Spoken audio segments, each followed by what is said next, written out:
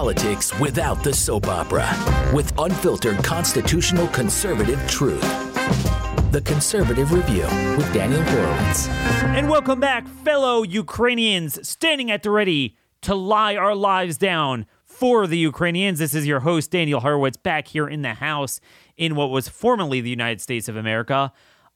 We are trying to at least focus people's attention on the fact that we do have our own country and countrymen and our own concerns, and we're not always going to bow down on other people's swords.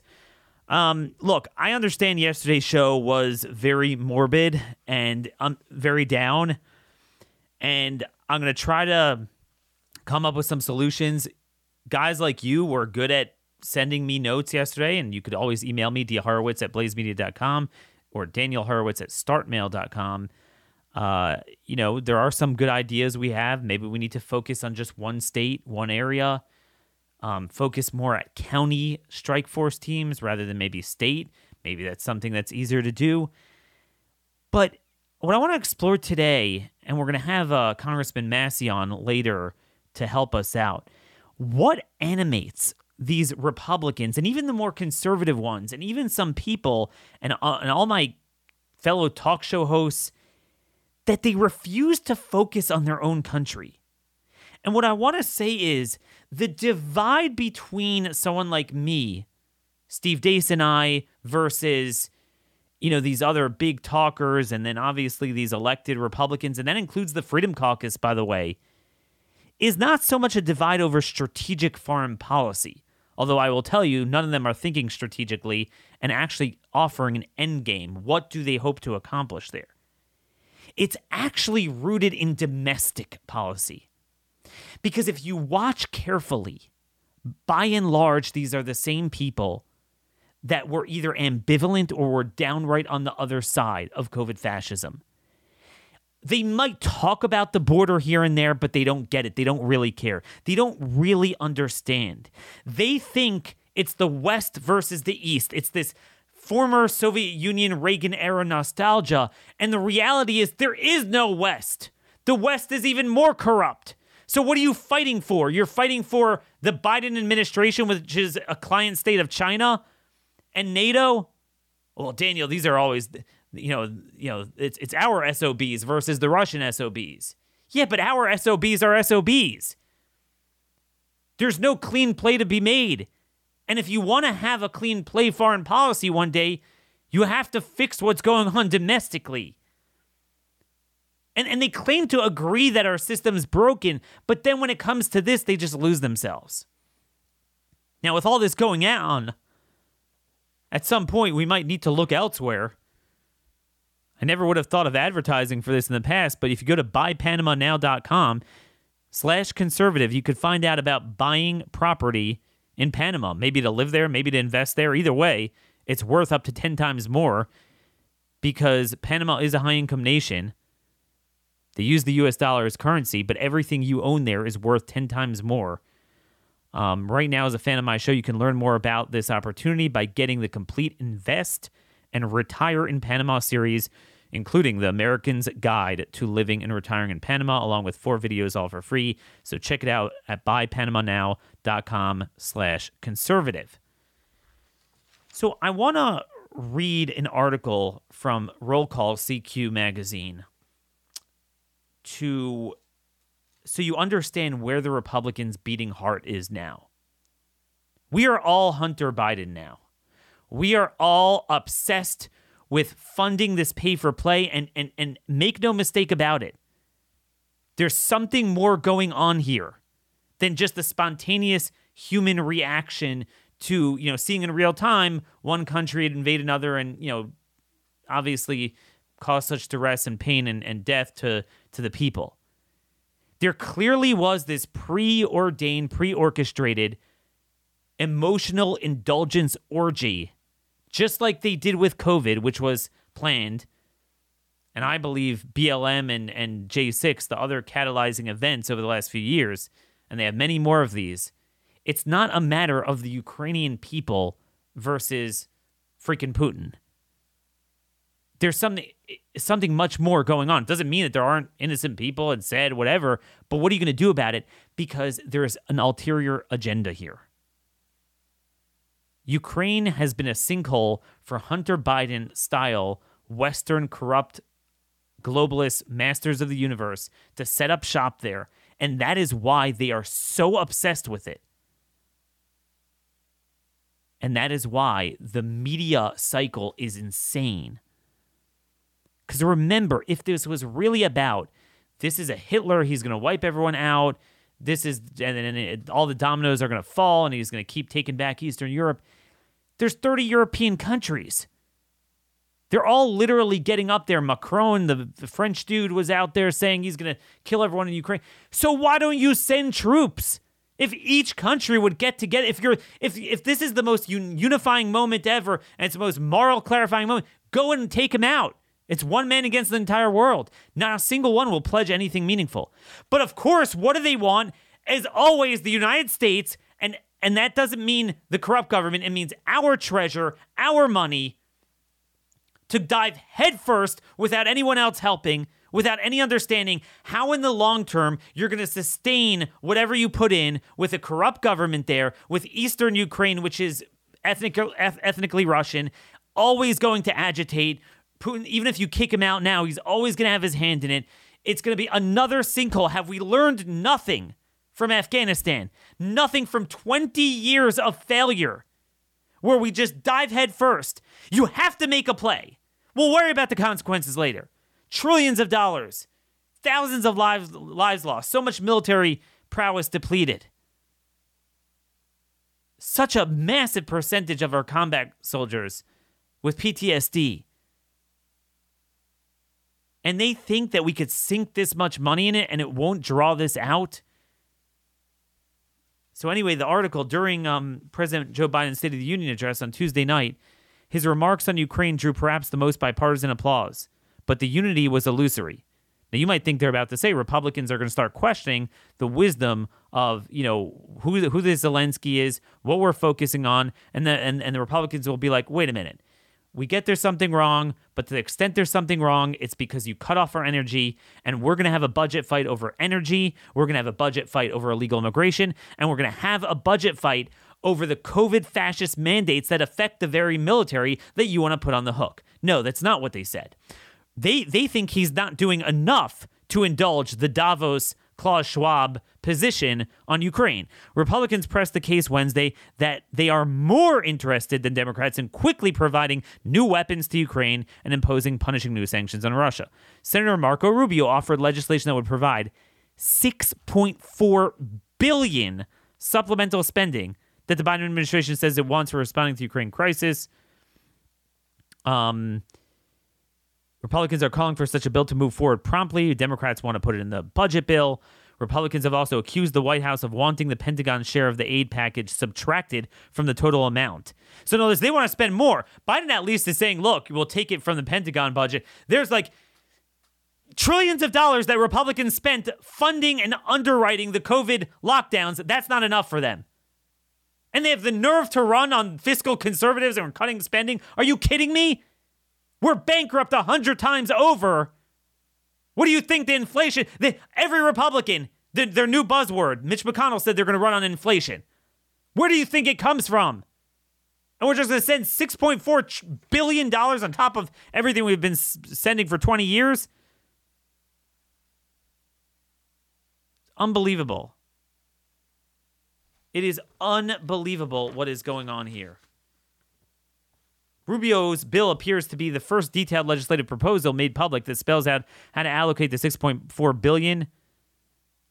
Some lawmakers want upwards of $10 billion, but almost all are behind spending at least $6.4 billion. It would provide $2 billion of total to the State Department for humanitarian and infrastructure issues. Yeah, that's going to go well. Another $4.4 billion to the Pentagon.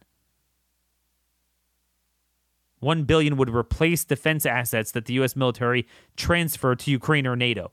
Why? Why do we? I don't get. This is their backyard, and they're saying this is World War II all over again. Could we at least wait for them to take the first step, and then maybe we come in behind them? But if they're not going to take the first step, does that not tell you there's something awry here?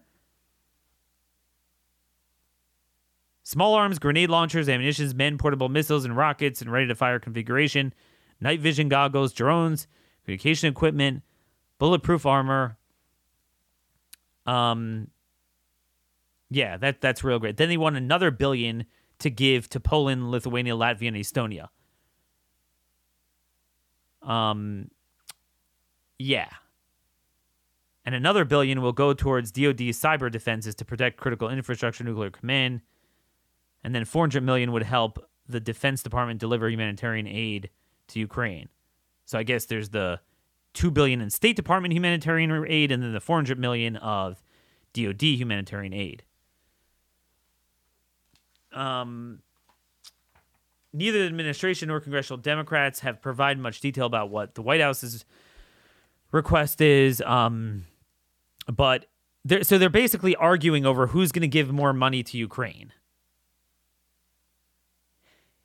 We have, at a minimum, several million people that have been damaged by these shots. Shots that were shoved on them without informed consent, and they're absolved of liability. Why not pay reparations? I didn't know we have like billions more after this. We have unlimited supply. Why not at least pay them? Nothing. They could drop dead. This is disgusting. It's utterly disgusting. In a news conference Wednesday, Senate Republicans underscored Ukraine's need for newer weapons. Idaho Republican Jim Risch, that's what we have from Idaho, ranking member of the Foreign Relations Committee, proposed legislation last month that would authorize $500 million in foreign military financing for Ukraine and appropriate $250 million of it so Ukraine can obtain U.S.-made air defense, anti-armor, and anti-ship systems. His measure would set up the Ukraine Resistance Fund to help arm insurgents. I mean, we have not supplied enough weapons to Ukraine. Damn it. Can you believe this crap? This is what makes their heart beat. We have not done enough for the other people. Ask not what Ukraine could do for you, but what you can do for Ukraine. Folks, I just got off the phone with a Border Patrol agent. They caught 44 people on the known terror watch list coming through the Del Rio sector. That's kind of South Central Texas. Del Rio Border Patrol sector in just 3 weeks. And again, most of the high-valued people are crossed over in a way that we don't catch them because of all the illegals that are thrown over. And there's plenty others that are terrorists, but they just don't happen to have a known paper trail. These are the ones with a known paper trail. It just doesn't matter. Our own border doesn't matter. The stories, next week we're going to try to have some ranchers on. Ranchers. It's unbelievable. I want to get into that. This segment is sponsored by Z-Stack. Dr. Vladimir Zelenko created a specially formulated immune-boosting supplement that includes zinc, quercetin, vitamin C, vitamin D, all in one, which makes it very user-friendly and cheaper. You can go to zstacklife.com/Daniel and find it there. Order some for your family. It is GMP certified. It's produced right here in the USA. Promo code Daniel for a special discount off your first order. That's zstacklife.com/Daniel. Promo code Daniel. So I just want to say what this whole thing reminds me of is I was just thinking as I was talking about the ranchers. It reminded me of something. Ranchers wake up every day in fear. They literally have people walking in military-style processions across our border. In camo, some with drugs. I mean, when you have a lawless border, what do you think is coming across it? Those counties, like Kinney County, Texas, that's every bit a part of America as LA, New York, Washington, and Boston. These are some of the most patriotic people, a lot of military veterans. They wake up every day with cut fences. Some of their livestock are killed. Things are stolen from them. They break into their homes, their vehicles. They're very desperate, these people. You have to understand. And imagine being there at night. This is on our own soil. The resources of the United States, the first line, meaning if you had to have the first priority, let's say we have no money, and you have to start with we have very little money, and the first expenditure you have to make. Right now, the bipartisan thing is Ukraine is the top thing. It would be our own international border and the people living there that they could be protected. But the same thing with COVID, the same thing with BLM, and now Ukraine. This is the wealthy man's emotional indulgence orgy. Because largely, we now have a ruling class. And then the ruling class has, like, just that you had the feudal system in Europe. So, they're the ones running the show. But then they have the people under them that kind of work for them. They don't have any say, but they earn $400,000 or $500,000 a year. So they don't have control on anything, but they're working as executives in these corporations. And they're fine. So they're earning a lot of money. COVID fascism doesn't affect them. They're in gated communities, so the crime doesn't affect them. You ain't having illegal aliens and refugees going in there. But then, because these people are largely less and less religious as time goes on, they feel some sort of vacuum in their soul. So they need something to virtue signal about at any given moment. So Ukraine, don't you care about those people? Mind you, they'll never go over there. They might donate to some sort of stupid, quirky thing. They have so much money. They'll never lay it on the line for anything. They could afford to virtue signal over other people. It's disgusting, and these are the people running our country to make themselves feel good. And I'm not just talking about the Democrats. This is the Freedom Caucus type of guys. To make themselves feel good, Ukraine all the time. And again, no understanding. You pump in $6 to $10 billion into Ukraine. What do you think is going to happen?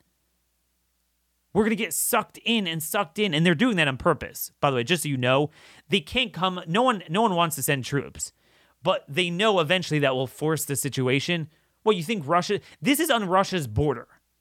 Half of the country is pro-Russia, or at least a third of it. They're not going away. This is where they are. We're going to jump into that dumpster fire, and somehow it's not going to be a long-term problem. And then, I keep hearing from people, oh, we have to deter China and Taiwan. That's like the conservative argument. It's like, I don't understand. If we get ourselves exhausted in another dumpster fire, that's exactly when they're going to attack, because then we'll have even less will and manpower and money to deal with China. I just don't understand it. It's absolutely disgusting. But that's the corruption. Only a corrupt government would do this to our own people. Allow this to happen. The number of bioweapon stuff that there is in Ukraine is really disturbing, by the way. The stuff we have there. And then let me illustrate the point I'm trying to make today. The West is more broken and corrupt than the East. We don't have anything to fight with. Washington Free Beacon. As Russia wages war, U.S. Army trains officers on gender identity. The mandatory presentation they had, called Policy on the Military Service of Transgender Persons and Persons with Gender Dysphoria, was given to officers earlier this month, along with instructions to them to train their subordinates on the material. Portions of the presentation were provided to the Free Beacon by a whistleblower who was ordered to undergo the training as a high-ranking officer in the Army Special Forces. So now our Special Forces guys are being rotted out.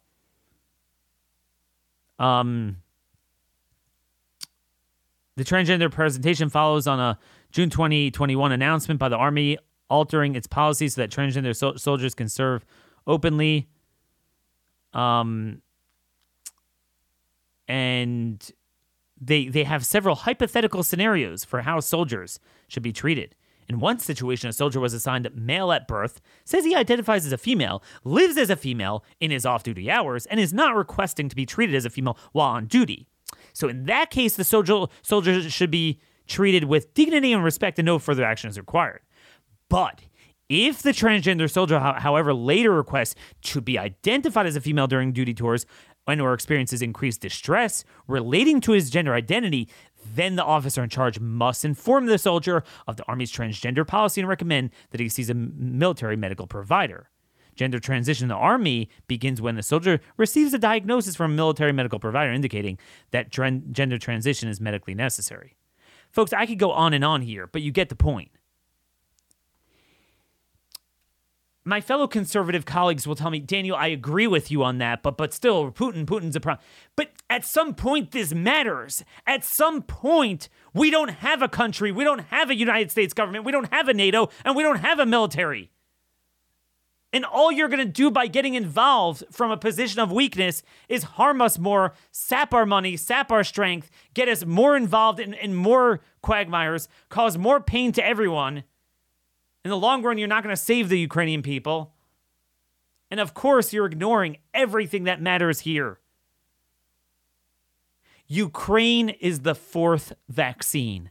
Ukraine is the fourth dose. That's the new booster. Because it became clear that Pfizer was negative effective. So now we have the Ukraine booster. This is the new globalist agenda. Make no mistake about it. This is an all-white, retro country, low vaccination rate that is the last type of thing you would expect people to... I mean, these guys are talking about slaughtering Russians and not allowing them to surrender. There are, whether they like it or not, there are a lot of neo-Nazi elements in Ukraine. It's just a fact. I'm not saying the average person is, and most people are, but they're definitely there, definitely fighting alongside them, and we want to send money to them. When have Western governments ever supported this type of stuff? I'm just saying, the Ukrainian type of fighters are the antithesis of the type of things that we've been supporting until now.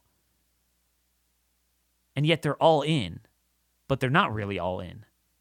What is the agenda?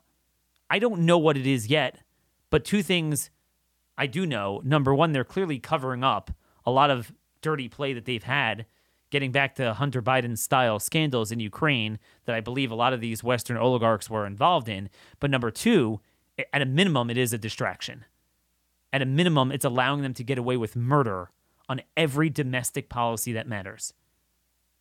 It is disgusting that Republicans are going to lay down the line on Ukraine. At least if you're going to make it about Putin, at least get drilling and the Keystone Pipeline in the budget bill. Okay, forget about the vaccine, forget about the injury, the bioterrorism committed by our own government, the mandates, the liberty issues, the obviously the border. At least you'd get energy because that flows right from this issue. Let's fight Putin, right? Nope. Just an unconditional blank check to the dubious Ukrainian government. Again, I could find any war and I can make you cry your eyes out over innocent people. And there are innocent people in all these things. That's why war is so bad. But you have to have a public policy ability to even affect the outcome in a positive way, even if you believe it's morally justified to expend American time, talent, and treasure and distract from what we need to do here at home. Remember, people seem to forget, the American government is not a charitable organization. Its sole purpose is to protect the people of the United States. If you want to set up an NGO, you could do that. I don't know why that's so hard to understand. But before I blow a gasket, I figure I'll get our guest on today. Our guest segment is sponsored by ExpressVPN. Have you ever wondered why the internet access is so much cheaper these days? Right? Internet is very cheap. $30-$40 a month. It's because internet service providers aren't just making their money off of your subscription fee. They're making money from spying on your internet activities, selling your history and data to the big tech companies that are largely behind J6, Floyd, COVID, and Ukraine. So what's the best way to make sure 100% of your data is encrypted? You guessed it, ExpressVPN. They are the secure VPN that I use on all my devices. It reroutes my connection through a secure server. It blocks my ISP from being seen anywhere online. It's truly a mask, except one that actually works, unlike the Chinese face diapers. It's a mask for your computer. It makes your thing anonymous, your ISP. It works on all your devices with a click of a button. I can't stress this enough. It is so easy to use. One tap of an app, boom, you got it. You got your devices connected. Your data is your business. Keep it away from the people that wish us ill, that hate us. Protect it at expressvpn.com/conservative. You get an extra 3 months of ExpressVPN protection for free if you go there. That's expressvpn.com/conservative. Now, folks, we've been in this position before. It's actually the month of March 3rd, and I'm thinking back to another very ominous March 2 years ago, 2020, when I felt isolated. I felt in the same position.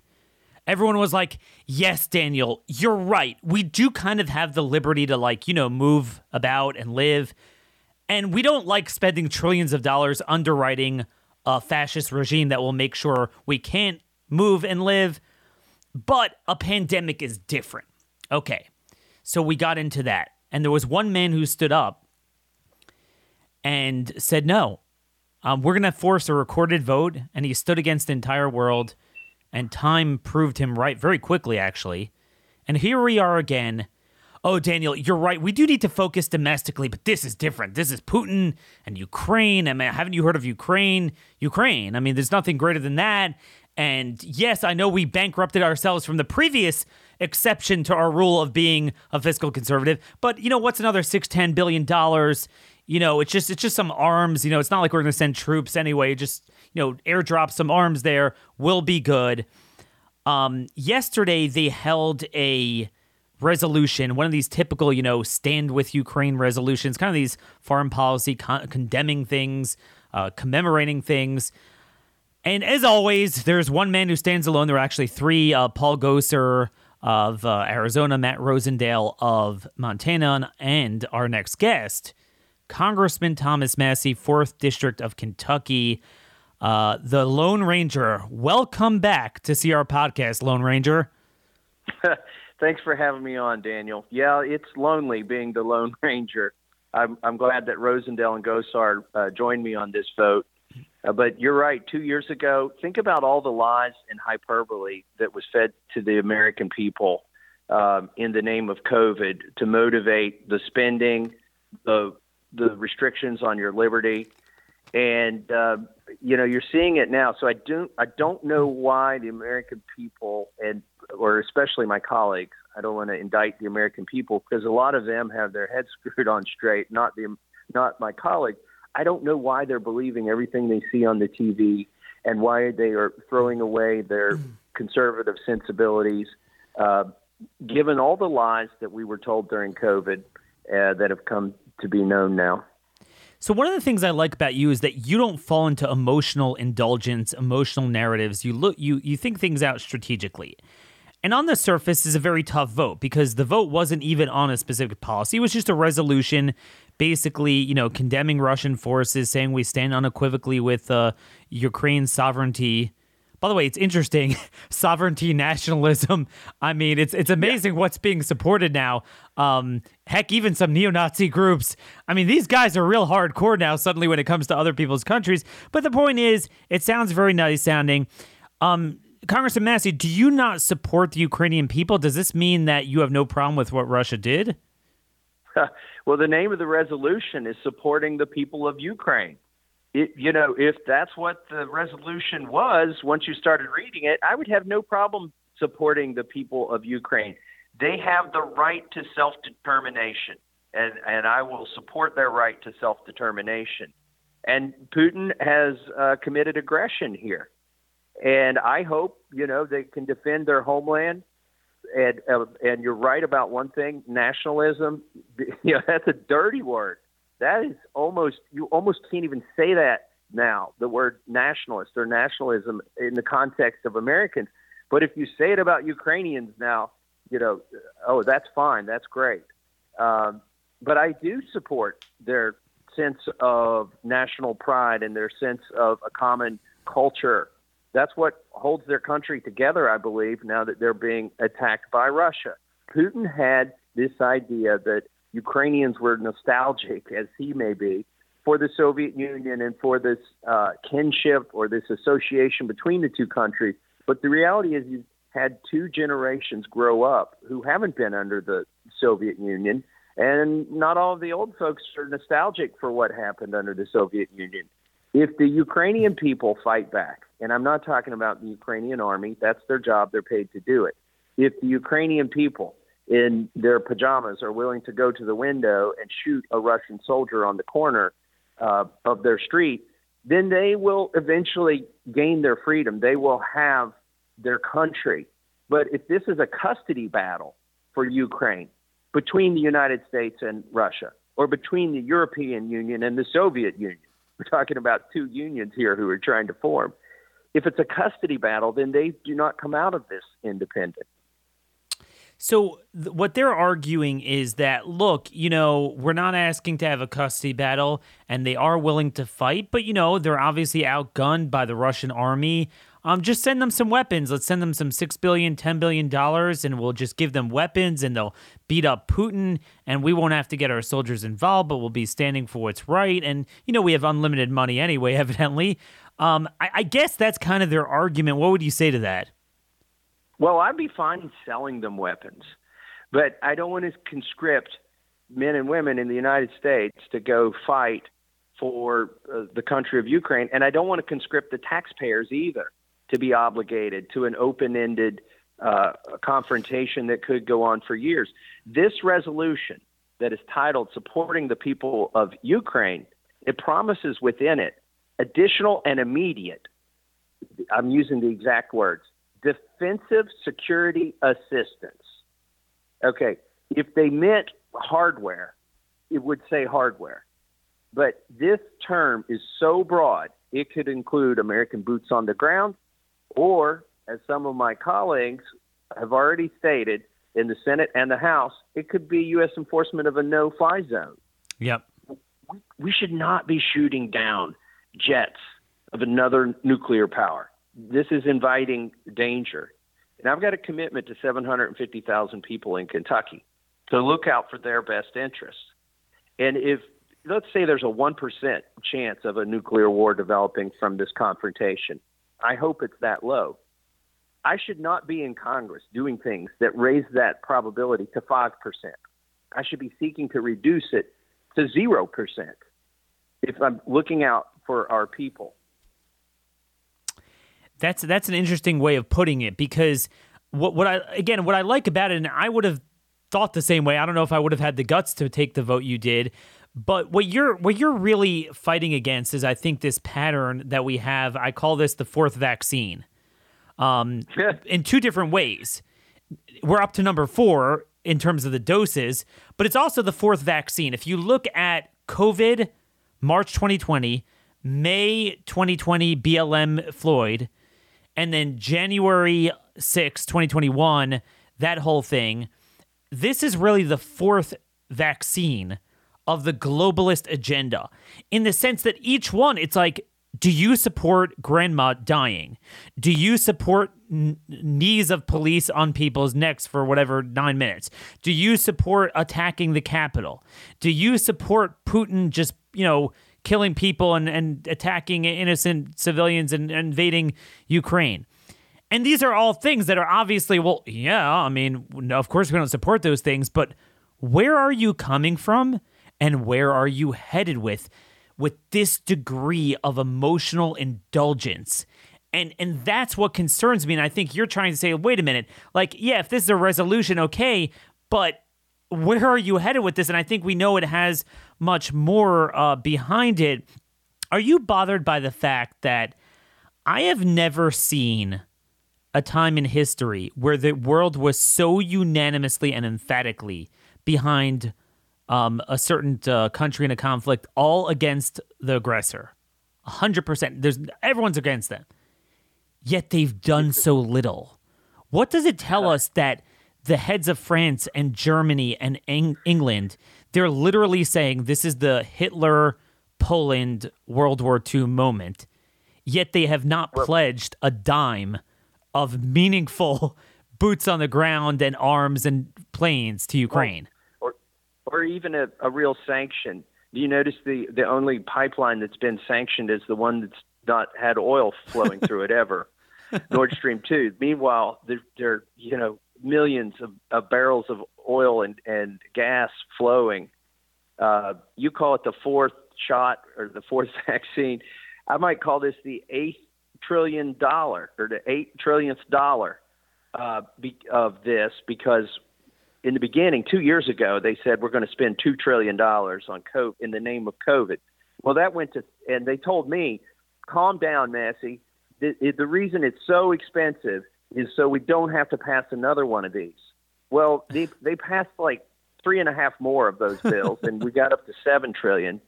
This is an open-ended commitment here. I know the bills they're discussing begin with a B in billions, but it could turn into trillions.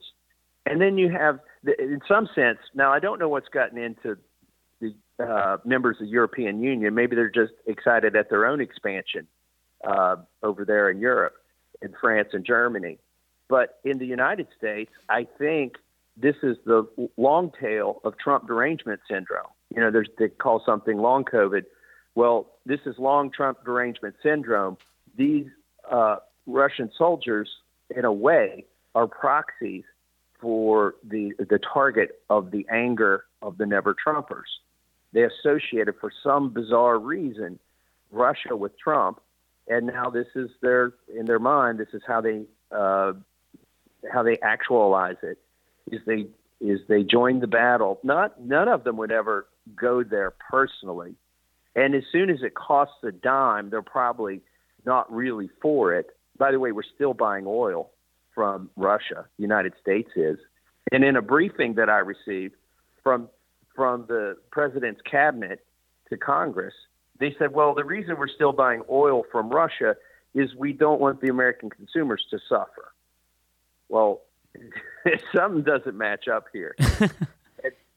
By the way, I have to talk about this. I don't know what direction you will be going next, but another thing in this resolution that I have a problem with is it condemns the government of Belarus.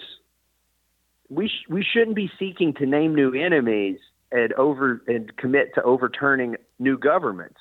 Yeah. When we should be de-escalating here. Look, without litigating whether Belarus's leader is a dictator or not, if you are between Russia and Ukraine, do you really, and you're not a superpower, do you really have much choice when he says we're coming through and we're going to pick up some conscripts on the way and some fuel? You don't really have much choice. Are we going to name everybody who's still associating with Russia and enabling this as an enemy? If we are, then maybe we should name ourselves, because we're still buying their oil. So to expand this to another country that's in the region, to be the object of our ire and our condemnation in a resolution supporting the people of Ukraine, I think is wrong, and it could inflame things over there.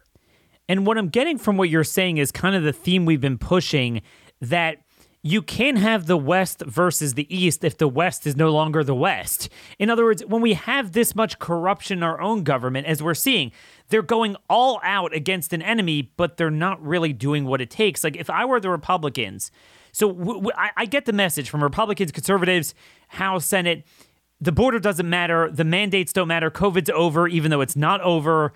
All the onerous mandates on the military are still in place, and they don't seem to care. But Putin's the biggest problem now, okay? It's not our own issues. It's not China. It's Putin. Okay, fine. Well, if you're going to go all out, shouldn't you, before you give $10 billion in the budget to Ukraine, at a minimum, jujitsu the left's own obsession with Russia, get the Keystone Pipeline, get some drilling, get the FERC regulations off, the permitting, right? At least get something for it. Are you seeing any effort to coalesce behind that? I don't see legislative efforts. I see messaging efforts from individual members of Congress. But as far as our leadership, now in this resolution, I remember complaining, by the way, most of my colleagues didn't read this resolution, all 7 pages of it, okay, and fully. All right. so I end up on the floor not talking to my colleagues about my objections in this resolution, but I end up debating with staff, like the staff who worked on this resolution. And I had a complaint about, that I voiced to the staff about one of the things in here. And they said, oh, well, we had to give that to the Democrats so we could get this strongly worded statement on energy in this resolution. So strongly worded statement. I love that. Non-binding resolutions, rhetoric, they're always good when it doesn't matter, when the ball is not in play, which leads me, this is what I want to ask you. Let me read the strongly worded resolution. Oh, I didn't know the strongly worded. Okay. Yeah. This resolution, now therefore be it resolved, the United States, the Congress pledges to support working with Europe and international partners to bolster Europe's energy security and reduce its dependence on Russian energy imports, underscores the importance of maintaining U.S. energy independence for the benefit of the American people and United States allies. That's what they thought they won in this resolution. To get that statement, they gave up other things to the Democrats. Oh, I'll tell you what that means. They don't say they're going to ramp up production. What they say is less dependency on Russian oil. That means, Mr. Massey, you can't drive. They'll take. I'm saying there's two ways of doing it. There's ramping up supply, and then there's clamping down on demand and consumption, right? And that's what. Oh, they'll work on that, all right. And I really do wonder, because a lot of us are trying to grope in the dark. We're like, this doesn't. On the surface, there's nothing I find offensive. Like, I mean, Daniel, the money. You know what I mean? I thought I had read this and understood all the bad things in this resolution, but you just that's where it is. I'm telling you, Thomas, that's where obvious. It is. When I read this statement now again, it says nothing about increasing supply. Nope. So basically, the Democrats have swindled the Republicans into committing to green energy in this resolution, because that's what this means in the absence of stating specifically that we're going to do a pipeline or a refinery or some permit or offshore near the United States. In the absence of that in this statement, it basically means we're going to all take a bus to work. Yep. And who knows what. If you think about it, that's why this is the fourth vaccine, because what happened was like this. When people were starting emoting and caring about Ukraine, okay, so it was a normal level. It didn't bother me. I have nothing against Ukraine, and I've always hated Putin. I hate the Russians. There's certainly no love lost for the Russians. But then it reached this feverish pitch that was like, I had a sick feeling. I said, I've seen this indulgence with BLM, with J6, and with COVID, and there's something not right here. There's some sort of ulterior agenda other than caring about innocent Ukrainian civilians. There's something going on here. And I'm not saying this is the play, but there is some sort of a play, and it could be this, that they'll be like, this is an emergency, because once they have the emergency powers, remember, you have to do this. They ill-define a problem. They create a problem. They exacerbate a problem. They block off the proper way of dealing with it, and then you're stuck with their problem. No ivermectin, no hydroxychloroquine, no steroids, no treatment, outpatient, inpatient, create a virus, make it worse with all the MPIs, ruin natural immunity. Oh, well, what are you going to do? Just die? You got to get the vaccine. Similar thing here. And we'll give you remdesivir when you get COVID anyway. Exactly. So the green energy is the remdesivir, and the pipelines and the drilling is the ivermectin, and Zelensky is the Fauci or the Floyd. Kind of a mixture, I'd say, between the two narratives. And NATO is the mRNA lab, the experiment. It's Wuhan. It's Wuhan. Oh my God. I mean, this is so. Let me ask you this. You're there. Some of these guys are your friends. This is what I can't understand. This is not only roping in the same people who are hoodwinked by COVID, but even some of the few who weren't and saw through it. And you would think, certainly after the 2 years of lies, they're all into it. Like, there are certain very conservative members I'm seeing. They've dropped all the other issues. They got the Ukrainian flags. We're all Zelensky. We're all Ukraine. Zelensky's God. I mean, what? I guess my question is, you see these people in the flesh. I can't relate to a human being that watches everything going on in America and is barely passionate about it. And then somehow when it comes to another country, and we've seen this before, but never as strongly as we do now, their testosterone levels go up 100 points. In some sense, though, it's a downstream. They're responding to their constituents who are being fed something in the media. And so the people who want that reaction in Congress, they know they could come to and lobby Congress, but it's much easier to create a narrative in the media and broadcast that, as people who are stuck to their TVs are consuming that and then calling their congressman and telling them, do this, do that. Look, I got text messages from big donors to my campaign who are like, you need to get out there and condemn Russia. We need sanctions. You need to be stronger on Ukraine. It's so, because I'm receiving those text messages, I understand what my colleagues are receiving. And I have colleagues, and let's not mention any names later in this show so that I don't accidentally relate who I'm talking about. But there are some whom I spoke with who were considering voting present or no on this, but when they got to the floor, they voted yes. And I walked on the floor and voted no as soon as I could to send up a signal. What I was told, by the way, Daniel, again, I'm not going to say which colleague, we really want to see a wall of green. Because when you vote yes on the board, it shows up as a green Y, and there could be 430 some green Ys on the board. They said, we really, Massey, we really need to see a wall of green. And they said, well, you're not going to see a wall of green. Get over that. There's going to be one red vote. And then when I got there, they tried to plea bargain down to a present. They're like, well, could you just change it to present?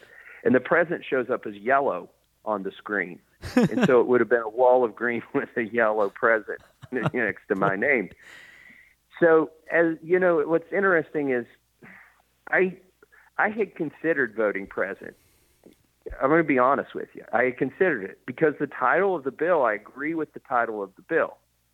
But there were so many onerous things in here that I decided this bill deserved a resounding no. But so I went in, I put the no on the board. I let them know that this was not going to be a green board. There was going to be at least one person who was not going to vote for this. And Gosar and Rosendale came in and posted their red votes as well. But there were none of the people that I spoke to about, well, maybe they would vote present, maybe they would vote no with me. They did not materialize. Now, I will say, and I've heard a lot of their rationale for this, they are saving their powder for the consequential vote. And let me explain what I mean by this. This legislation was a House resolution. It does not carry the force of law. It's not a bill, and it's not a joint resolution. It will never go to the Senate, and it will never be signed by the president. So it's just sort of saber rattling and chest thumping, and a degree of expressing some solidarity or support for Ukraine people, which I have that. I feel that myself, but not the other things. So this is a House resolution, not a bill. It doesn't spend money. And so I'm defending my colleagues who voted for it. And some of them said, I'll be there voting no on the bill that actually spends money. But I think they're sort of setting themselves up by voting for this. They've already established the predicate maybe that they support all these things. So their constituency will receive a bit of whiplash when they see that they voted for this 7-page resolution, but they're not going to vote for the 4-page spending bill or 40-page, whatever it ends up being. But, that's sort of a tepid defense of my colleagues who voted yes. Sure. But putting aside those colleagues, I think that you're talking about kind of the Freedom Caucus types. They'll be against the budget. They'll be against the omnibus. They always are. But The other Republicans are not. And this is the question I have for you, and a lot of people are wondering. The Republicans have made it very clear that they will never use the budget as leverage. In other words, when you don't have the presidency, so you need him to sign your bill, but on the other hand, he needs you to jump on board the budget. And even though they don't have control, but they do have a filibuster enabling Senate minority that's, pretty strong. It's not 41 seats, it's actually 50. And Democrats have very tenuous control in the Senate. And there are so many popular issues they could crush them on. Energy, the border, and obviously the CMS and military mandates. We absolutely need a budget fight to withhold the budget. They'll never do that. Yesterday, in fact, they held the standalone vote. And actually, because Democrats were absent, Republicans won the vote. And they voted to strike down the CMS mandate. The only problem is it's got to pass the House and be signed by the president. And they know it won't. So they get to say they voted for it on the bill that won't go anywhere, just like you're talking about. And then when it matters, which is fighting over the budget, well, I won't let out the budget if you don't include this in there. That's when they give it up. We're all hoping that, they take back the House and Senate. Can you explain to this audience what exactly will change on the other side of, hypothetically, a very, very strong victory in November? Let's say, I'm just saying it, let's say they get 270 seats in the House, 58 seats in the Senate. Okay, tell me what changes if they'll never fight on a budget bill. Okay, let me tell you what's going to happen, and let me tell you what should happen. Don't confuse the two. What's going to happen is the omnibus will have a Republican's name on it as the sponsor instead of a Democrat's name. And it will fund everything in one vote. And the leadership will go to the freshmen. Now, by freshmen, I mean the freshmen who get elected this election cycle, but the freshmen from last election cycle as well, because they've never been in the majority, and they've always been rewarded for voting no. When they get in the majority, they are going to be freshmen, even though they've already been here 2 years. The leadership will go to that group of Republicans and say to them after 2022 elections, I know you're excited and I know you want to fight, but we don't have a president who will sign our bills. So we need no drama. We need to fund these things, get through the next 2 years, and let's get a president elected who will sign our bills. And then at that point, we can fight. And oh, by the way, we just don't want to be blamed in any scenario for a shutdown. Public opinion will move against us if we get the blame for a shutdown. Here's why that's so wrong. I'm going to be running around trying to explain this to those 80 Republicans who've never seen this play out.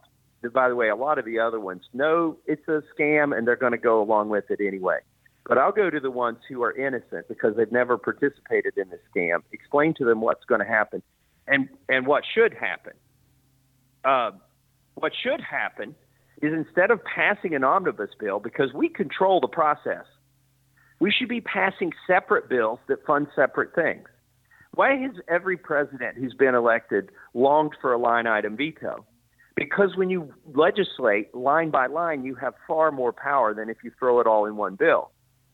And the problem with this omnibus bill that Republicans will do, it will fund Planned Parenthood in some way, shape, or form, and it will have a raise for the soldiers. So they will tell these 80 new Republicans, go home and defend your vote and say there's no way you could vote against this omnibus bill because it had a pay raise for the soldiers. Well, the pay raise for the soldiers should be a separate bill when we are in the majority. We control that. We have that power.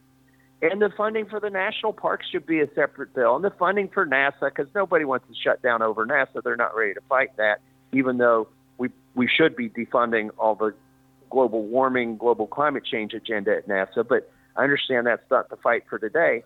We should fund DHS separately from the Department of Labor.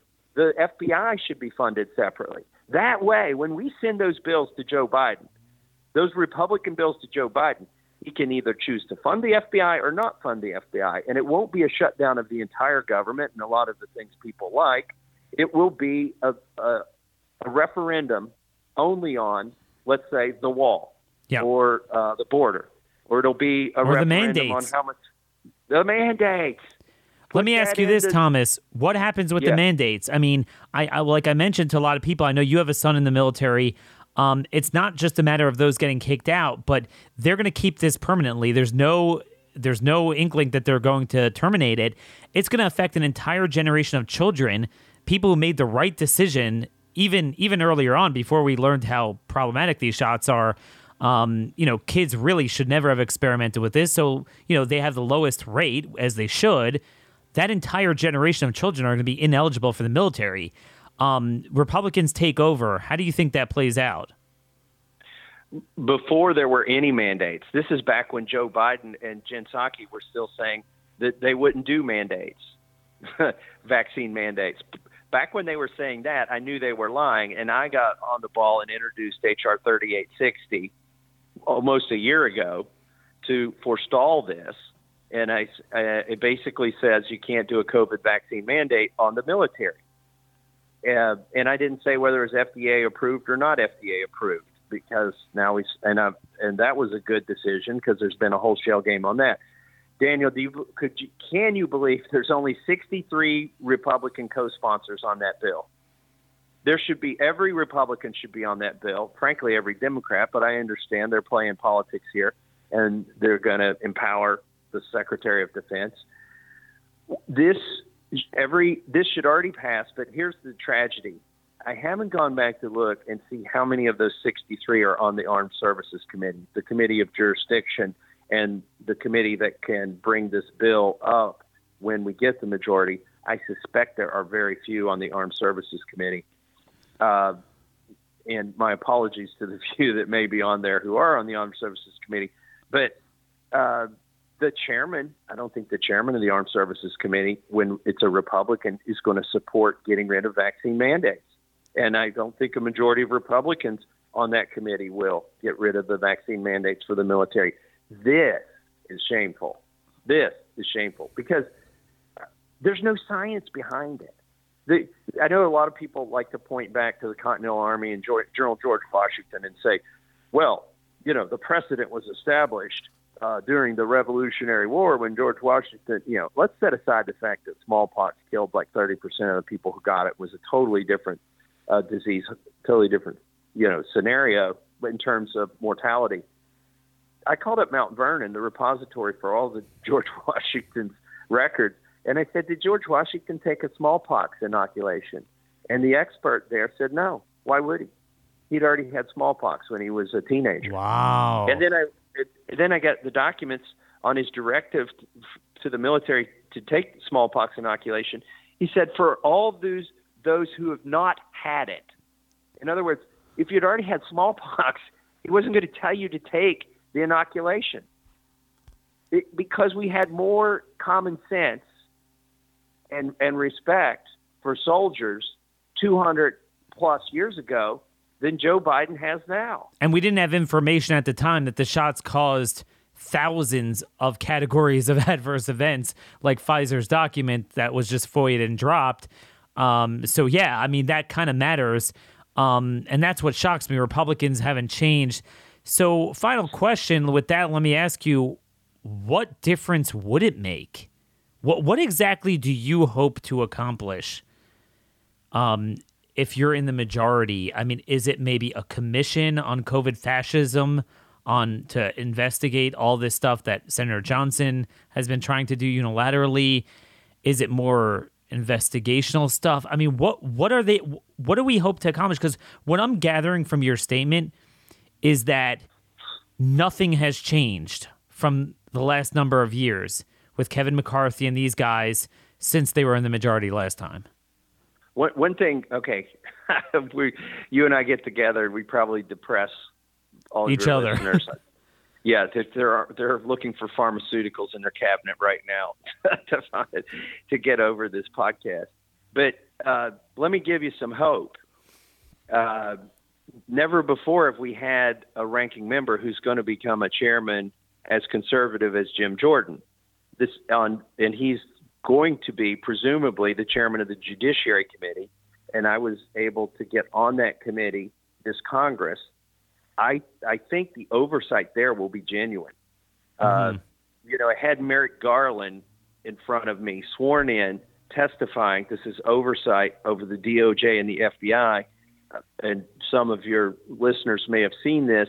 I asked him how many agents or assets of the federal government were present on January 5th and January 6th, agitating for entering the Capitol, and how many of themselves entered the Capitol.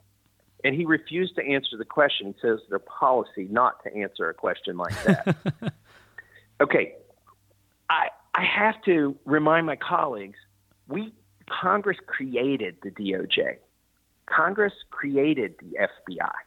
Like, they're not in the Constitution per se. These are fabrications of Congress. And we can't allow them to give us an answer like that. I hope that we deauthorize a program or something every time they refuse to answer. If we just would do that a few times, they would quit this nonsense that they are another branch of the government, or that they operate independently of the president and independently of Congress. They do not. They're subservient to both. Okay? And so I'm hopeful that we will get oversight over DOJ, FBI, ATF. We'll bring them in. They'll have to answer our questions. If they stonewall, the only way we have power is to cut their budgets. I had breakfast with Antonin Scalia and about 12 other congressmen before he passed away. And the congressmen were imploring him to restore constitutional balance of government. This was when Obama was president and we were in the majority. And Scalia laughed at him and said, "You guys are the most powerful branch of government, and you already have all the tools you need in the Constitution to establish that." And one of my colleagues said, "But, impeachment, it's just so hard to pull off an impeachment." And Scalia says, "I'm not talking about impeachment. You have the power of the purse, and everything you complain about, you turn around and fund. Quit funding it if you don't like it." It all gets back to that. That's why what you're saying, everything is a sham, because even the oversight, you're right, it could build momentum, but then you use that momentum that you built with the public, and believe me, all these Republicans are going to be with their, tough line of questioning. They want their videos on YouTube, or if they get banned on Rumble, whatever, but then what are you going to do with it? It all gets back to the budget. If you're not willing, if you from day one tell Biden that we are so deathly afraid of budget brinkmanship that ultimately we will send to your desk what you want, then you're done. I mean, and I don't see that changing, but here's we'll the try. Other thing on the budget. The three-letter agencies, CMS, Department of Labor, OSHA, I know that's 4 letters. All of these agencies, CDC, that were weaponized to carry out the vaccine mandate tyranny, the COVID tyranny, they were the foot soldiers. They're going to be, you can't fire them when Republicans get the majority. They are dug in. This is trench warfare. But we turn around, they're like pet snakes. We give them care and feeding when we're in the majority. I'm going to predict that in the 2 years that we're in the majority and Biden's in the White House, that we actually increase the budget of all of these three-letter agencies that have carried out, knowing that it's unconstitutional, but dutifully carrying out the COVID tyranny.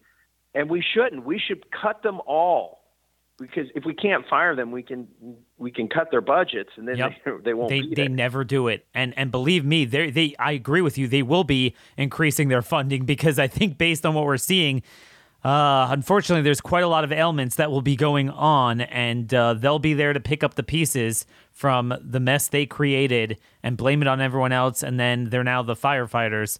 It reminds me of Hezbollah when they had a war with Israel. They used to do that. They'd blow up a joint, and then they'd come up and dress like rescue workers and come in. The Israelis bomb it, and then they come with the stretchers and everything. Right. And that's what they're like. They're actually going to benefit off of it. Like, there's all these hematological blood clotting disorders. We got to study that and send more money to Pfizer and Merck so they can deal with it.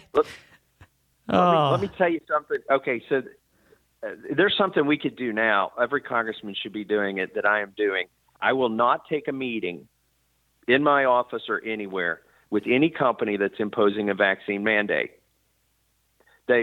or representatives thereof or lobbyists from, and I won't take their money.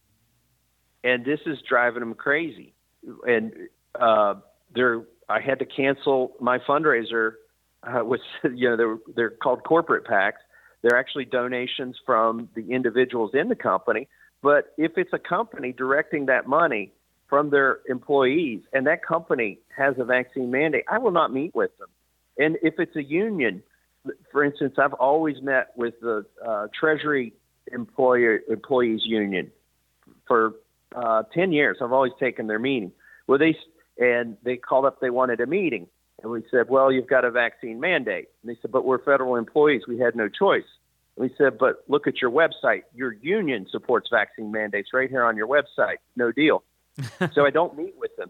If every Republican would just refuse to meet with the people carrying out this tyranny, this would go away in a week. It would go away in a week. But they don't have the stomach to do it. They're afraid they'll offend somebody. This is why we are where we are. We're just at a time. I just want to know, when are you running for governor? Not this cycle. Oh man, we'll be dead by then. Forget it. No deal. I'm hopeful that we're gonna have a Liberty option, a real fighter running for governor in Kentucky, and I'll have to come back on your show when and if that's a thing. It won't be me, but the Kentucky governor race is actually not in 2022. It's in 23. And so it'll be one of those you can pay attention to because there's only 2 other governor races that year. And people, I hope they will pay attention to it. We've got a governor right now who's a Democrat. His father was a governor in Kentucky. He came in on his good name. The father was Steve Beshear. The son is Andy Beshear. I call him the Andy variant of the Beshear virus. He's caused loss of balance. These are the symptoms: loss of balance in your bank account, confusion because you don't know when your business can be opened. Delayed learning is a symptom of our Andy variant because our kids haven't been in school, and shortness of breath. He went along with all the mask ridiculousness. So we will throw off the Andy variant. We'll find the antibodies. We'll get natural immunity in Kentucky in 2023. But it's not going to be me. It's not going to be you, but we better make sure it's not an antibody that's an auto-antibody or creates or creates ADE and creates viral enhancement like the McConnell sort of antibody. All righty. Well, Thomas, I know you got to run back to voting today, but thanks for joining us as always. And folks, we are way out of time. Till tomorrow, God bless y'all, and thank you for listening.